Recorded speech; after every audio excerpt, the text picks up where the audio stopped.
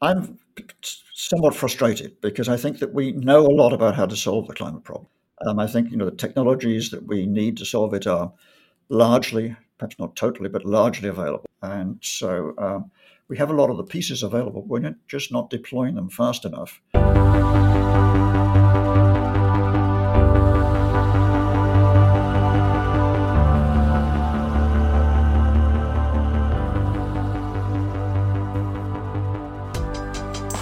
Welcome to Environmental Insights, a podcast from the Harvard Environmental Economics program. I'm your host, Rob Stavins, a professor here at the Harvard Kennedy School and director of the program. I've had the great pleasure of including in these podcast conversations over the past 3 years a significant number of truly outstanding economists who have carried out important work in the realm of environment, energy, and resource economics, and in many cases have been real leaders in the profession. Today is certainly no exception, because I'm joined by Geoffrey Heel, the Donald Waite Professor of Social Enterprise at Columbia Business School, where he previously served as Senior Vice Dean, essentially the Chief Academic Officer of the school. More to the point, Geoff Heel is the author of 18 books and some 200 articles on environmental, energy, resource economics, and related topics. He's a fellow of the Econometric Society and the Association of Environmental and Resource Economists, where he previously served as president. Geoff has also held and continues to hold some important advisory and other positions with governmental, multi-governmental, and non-governmental organizations. Welcome, Geoff. Great to be with you, Rob. Always fun to talk with you. So before we talk about your research and your current thinking about environmental and climate change policy, let's go back to how you came to be where you are. So where did you grow up? Well, I was born in North Wales, in a small town called Bangor on the coast in North Wales. Very beautiful place, very peaceful place. That's where my mother's family were from. But shortly after that, we moved to the sort of London suburbs for a while, and then up to the northwest of England, a town called Warrington, which is where I went to secondary school. So secondary school was up there. And then from there, when you graduated, you directly went to Cambridge University? Yeah, that's right. I graduated from high school in Warrington, and then I went to Cambridge, Churchill College. Now you're only one of several podcast guests who it seems started out in physics and then moved from physics to eventually wind up in economics. That's true in your case? Yeah, I started off as a physics major at Cambridge, and for the first year I majored in physics, but then I decided to change. So I eventually completed what I suppose would amount to, in US terms, a major in economics and a minor in physics.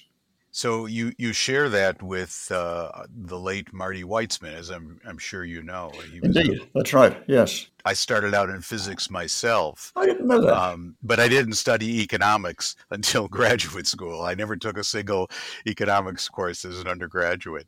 Yeah.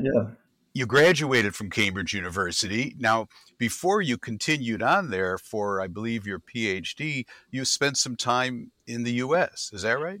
Yeah, so as an undergraduate, I was really very fortunate in my tutors. The Cambridge system is still a tutorial system, so you rather than going to big classes, you sort of meet with a tutor one-on-one or one-on-two. And my tutor in my penultimate year there was Joe Stiglitz. Oh, wow. And my tutor in my final year was Peter Diamond. Both of whom were visiting. For the general audience, those are both very distinguished economists, both of them Nobel Prize winners. So I became quite close to both of them. And Peter at the time, Peter Diamond, was at Berkeley. And he arranged for me to spend a year as a kind of visiting graduate student at Berkeley, which I did in the year 66 to 67. And then from there, after the 2 years there, then you went back to Cambridge University to study for the PhD in economics. Can you tell us about your dissertation topic and your dissertation committee, for that matter? Yeah, sure. My dissertation was about resource allocation with increasing return to the non-convex production possibility sets. And it was about whether non-price mechanisms could perform better than price mechanisms in such a context, and about the type of information that had to be communicated between agents to get an efficient allocation of resources in that context. I was advised by There wasn't a formal committee at Cambridge in those days, but my advisors were Jim Merles and Christopher Bliss, again, two very able economists. I was really fortunate again there. This is quite a stellar cast of people who, contributed to your education. So you graduated from Cambridge University in 1973. What was your first position out of graduate school? No, I graduated, got my PhD in 68 or 69. Oh, I'm sorry. Yes, you're right, of course. And I got a teaching position at Cambridge. First position I got was a slightly unusual position. I was hired to teach linear algebra. Specifically linear algebra, and I ran a course on linear algebra for economists and engineers and people like that for a year or so. Then I got a more general purpose teaching position in economics. So you were a fellow and a lecturer? Are those the titles that you were? I was a fellow of Christ's College, and wasn't a university lecturer. I was sort of an adjunct, really, I guess, for a year or so. And then I got a regular position. So that was teaching linear algebra. That's right. Yes, believe it or not. Yes. Yeah. That was my absolute favorite school when I was my absolute favorite course when I was first studying economics, which was at Cornell for a master's degree before I came to Harvard. I just loved my linear algebra course. Yeah. I've never forgotten it. It's a fascinating subject. I still like it today. And I wrote a textbook on it, actually, when I was at Cambridge. Oh, is that right? Yeah. My professor, and I think he was author of our book, but I'm not sure, was named Cyril, last name Cyril, Searle. I think he was from... Oh, yes. Yes, I know that book. Yes. Yeah. So he was my instructor. He was just fantastic.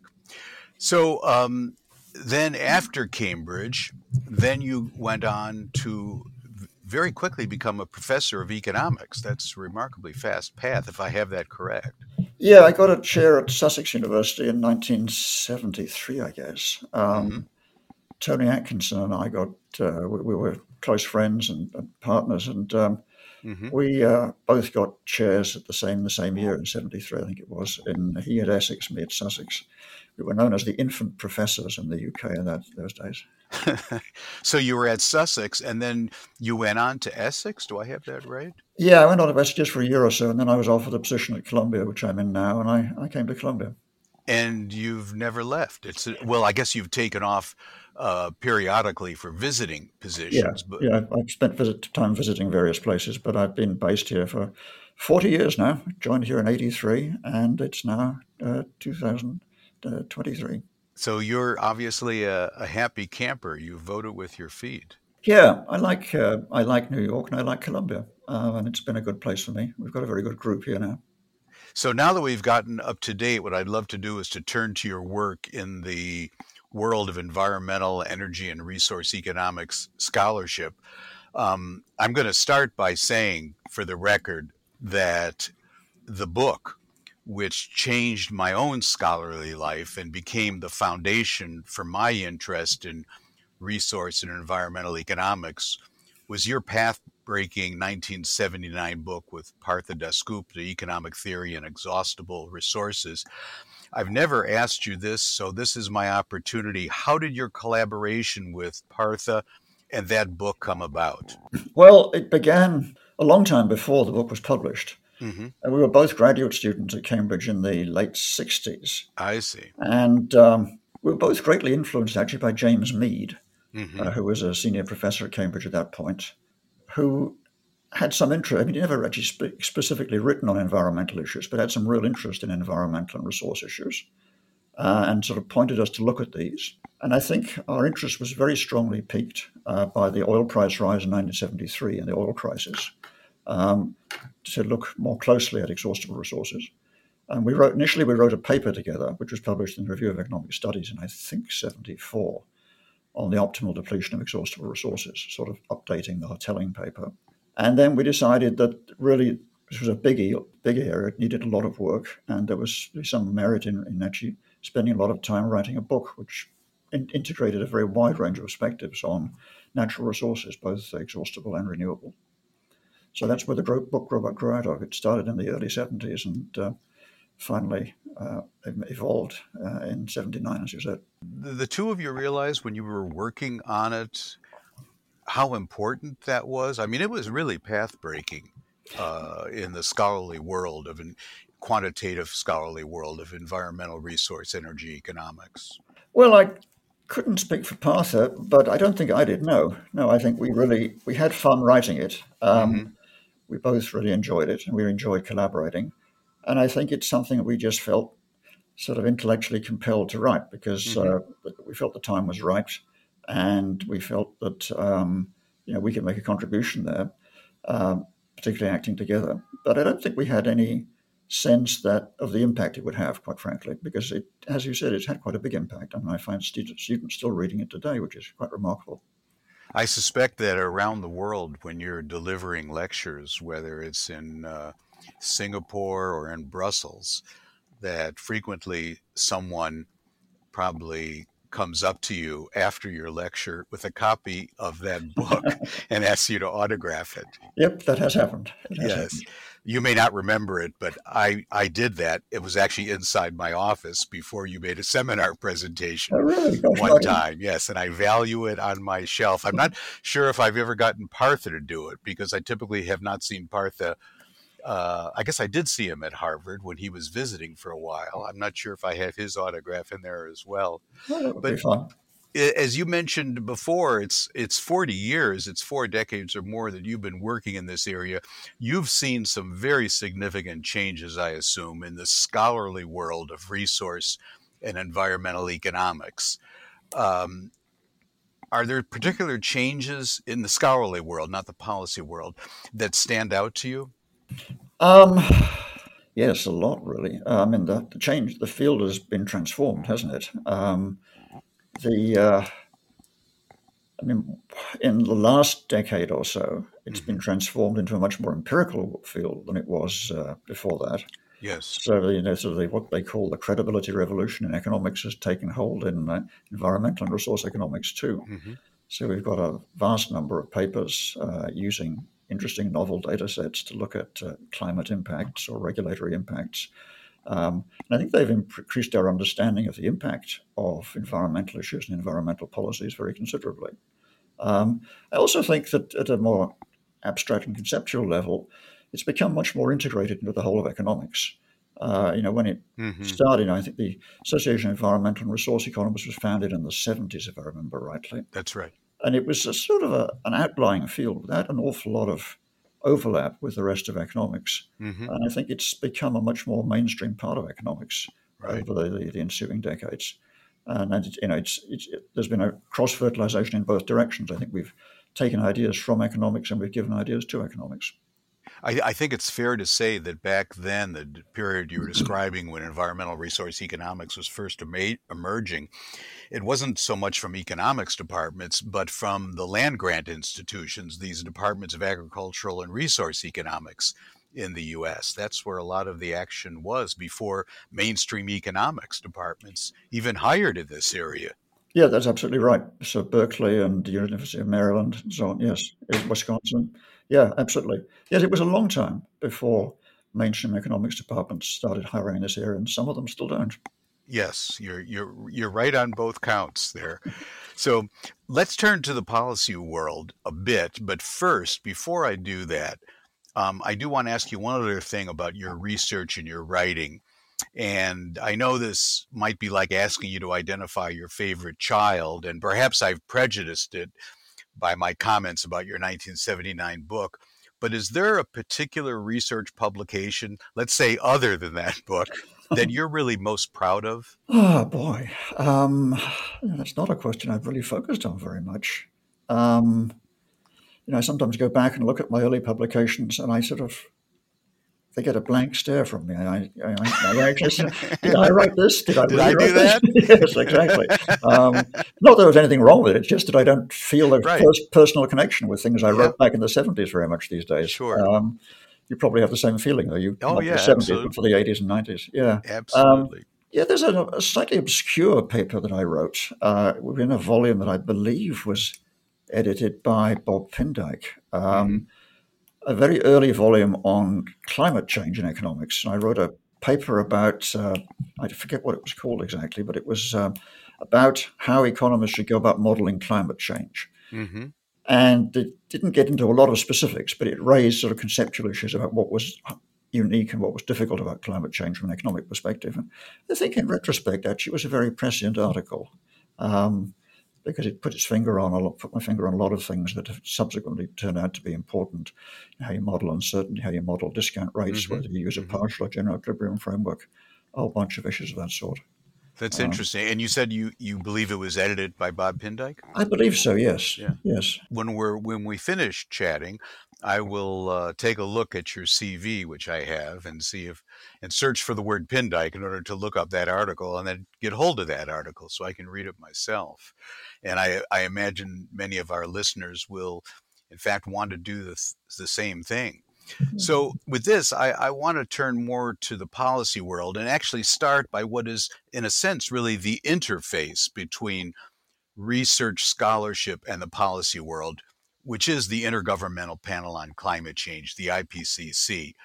Now, you served as a coordinating lead author of the chapter on adaptation, I believe, in Working Group 2 of the 5th Assessment Report. Everyone in our audience around the world for this podcast knows about the IPCC, but they may not know about the distinctions between coordinating lead authors, contributors, reviewers. There are a whole set of different designations. Can you give us some insight into that? Sure, happy to do so. So for each chapter, there's a writing team. The team could be typically somewhere between 10 and 20 people. Mm-hmm. Of most of the members of the team are lead authors. So they're people who are responsible for writing a piece of the chapter. Mm-hmm. The coordinating lead authors, and typically there's 2 of them for each chapter, are responsible for putting all of the pieces together and editing the entire thing and sort of divvying out the space between the various aspects of the problem. So the coordinating lead authors have to essentially decide what the agenda for the chapter will be in consultation with the lead authors, and then decide who will write which part of the chapter. And then when they're drafted, you have to try to meld them into one reasonably coherent piece, make certain that the arguments get passed off from one section to the next, and make them into a readable overall whole. Now, I actually had the experience several times of being a lead author, and then in AR5, actually in Working Group 3, the mitigation report, of being a coordinating lead author. And in my own case, there were parts that I found interesting, even enjoyable, and there were some aspects I found painful. Can you say anything about a high point and a low point of your service as a CLA, a coordinating lead author? Well, the low point is that it was a lot of work, very time consuming. I had to spend an awful lot of time reading through the sections, and then maybe in some cases reading the material on which the sections were based to see exactly what they were trying to say. And it took a lot of time. And as academics, we're already always very busy anyway, so you don't get any teaching relief or anything like that for being an IPCC CLA. So you have to fit this time into everything else you're doing. And that, I think, was difficult. I think what was fun was really cooperating with a group of people, many of whom I didn't really know very well beforehand, and who brought very different perspectives to the issue of adaptation. So that was intellectually a voyage of discovery for me. Because your writing team was no doubt international from quite a few different continents. Totally, yes. I think my writing team came from every continent. Right. That's a fundamental tenet of the IPCC, is geographic diversity. So with that, I want to turn to current times, in particular in regard to climate change policy. What are some of your greatest concerns today, Jeff? I'm somewhat frustrated because I think that we know a lot about how to solve the climate problem. I think the technologies that we need to solve it are largely, perhaps not totally, but largely available. I mean, I think that as you obviously know, wind and solar power are widely available and they're very inexpensive. And we have increasingly the capacity to store energy through batteries or maybe through making hydrogen. So I think we know how to move to an electric grid which is powered entirely without fossil fuels. Mm-hmm. And I think we can do this, and I think we can do this relatively cheaply because fossil fuels, as I said, are more expensive than wind and solar, even allowing for the need to build out the grid and invest in storage. I think we also know how to decarbonize light transportation. Electric vehicles are doing very well these days. Mm-hmm. And so we have a lot of the pieces available. We're just not deploying them fast enough to reach the targets that we think we need to reach.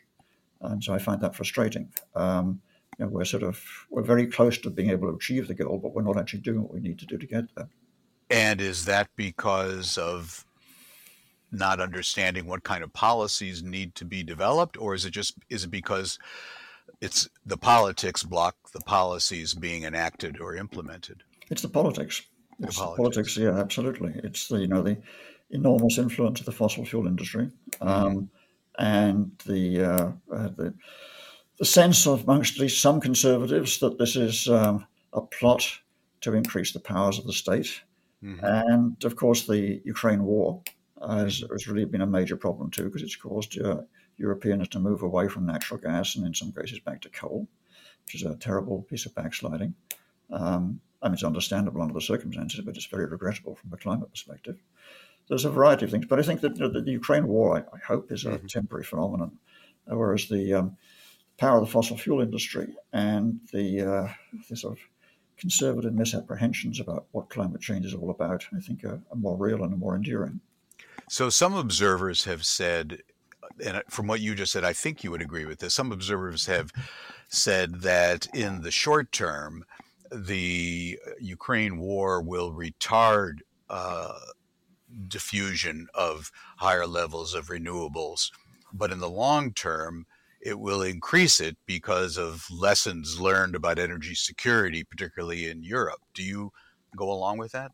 Yeah, I do, absolutely. I think that's exactly the right way to put it. I mean, Britain, for example, has moved away from natural gas to some degree, and everybody's moving away from natural gas to the degree that they can in Europe, deploying wind and solar rapidly. A couple of countries are deploying nuclear as rapidly as is possible, but that's not an easy thing to deploy quickly. Now, in the United States, at least, there's much greater attention. I'm struck by this over the last few years to what is referred to as environmental justice or just transition in terms of the economics, essentially the distributional implications of climate change and of climate change policies. What's your reaction to that increased attention? I think it's very appropriate. I think that it's a fact that climate change is having its greatest impact on people who are poor, both within the country and across countries. And so it's clear that, for example, what happened last year and what's beginning to happen this year is that people in low-income areas of India and Pakistan are suffering quite seriously from massive heat waves and other consequences of climate change. We saw this extraordinary flooding, for example, in Pakistan last year, I guess it was, with something like estimates suggesting that 1/3 of all the buildings in Pakistan were affected by the floods and huge numbers of people displaced. We've got to remember that these are very, very poor people with very little in the way of resources to fall back on. These are not people who can turn to an insurance company and file an insurance claim to get their house replaced. Right. It's a part of the world where you just don't have insurance. So it's very difficult for us to put ourselves in that position, I think. But these are the people on whom the burden of climate change is falling primarily. And people who don't have air conditioning, for example, are being exposed to temperatures of 95, 100, 105 degrees, and humidity, high humidity as well. Very painful combination. Now, that leads me to think about really a final question for you, which is that something that's been observed in the United States and in Europe, and certainly in the United Kingdom, over the last 2 to 3 years have been increased youth movements of climate activism, most prominently, of course, Greta Thunberg, but it's been much broader than her and any single coalition. What's your reaction to those? Are these youth movements of climate activism playing a constructive role? Are they neutral and not having an effect, or is it in some way actually counterproductive? I think they're having a productive role, personally. I mean, I think there's some disagreement, and it may be a little bit early to tell. But I think that essentially I'd say that anything that draws attention to the seriousness of the problem is good. And these youth movements are causing parents to think more seriously about the issues. And parents vote and make donations and so on. I mean, I've heard of several cases of, for example, senior executives in big corporations who've had big rows with their children over issues of climate change and reaction to climate change, and say they've been forced to rethink their positions because of their children on this. And children have a sort of, what's the phrase? They look through we look through a glass darkly, but when you're a child, you don't. The glass is clear. Yes. To paraphrase rather inelegantly something from the Bible. I think children do have a clear perspective on these things, unfiltered by political interests and so on. And they also take a long-term view.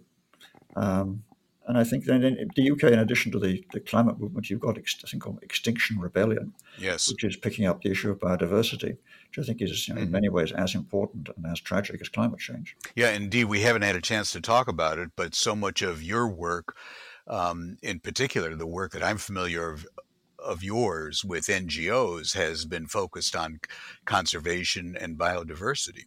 Yes, absolutely. I mean, I think that's a hugely important topic. And it's one that economists need to work on more. We don't really have a hugely good model of biodiversity and what it is and how it works in economics yet. I think we know enough to know that it's important, but we don't really have enough to really. I'd have difficulty, for example, teaching a really coherent course on economics and biodiversity. Right. Now, you're mentioning about young people and looking through a clear glass or not.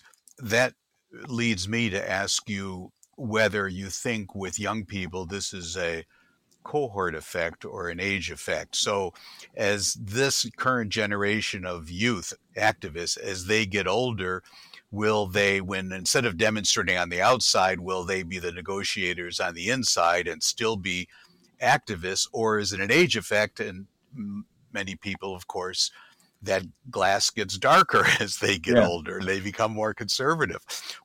I know this is asking you to predict the future, but what do you think? It's a tough question. I mean, I was part of I was a grad student in 1968 when there was a sort of something of a revolution among students. Right. I was a student at Berkeley, for example, when Reagan was first elected governor at the height of the anti-Vietnam War movement. And then back in Europe, 1968 was the year of a student revolution in France and in Germany. And I know a lot of the people who were involved in that. And as they've aged, their perspectives have changed. But they're still liberals, and they're still on the left politically.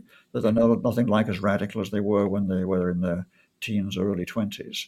So my guess is that there will be some moderation as people age, but they will remain devoted to these issues and remain concerned about these issues, and they'll take that concern with them as they move up in the hierarchy. So I think that note of optimism is a good place to draw our conversation to a close. Thank you very much, Jeff, for having taken time to join us today. Well, thanks for your interest, Rob. Our guest today has been Geoffrey Heel, the Donald Waite Professor of Social Enterprise at Columbia Business School. Please join us again for the next episode of Environmental Insights, conversations on policy and practice from the Harvard Environmental Economics program. I'm your host, Rob Stavins. Thanks for listening.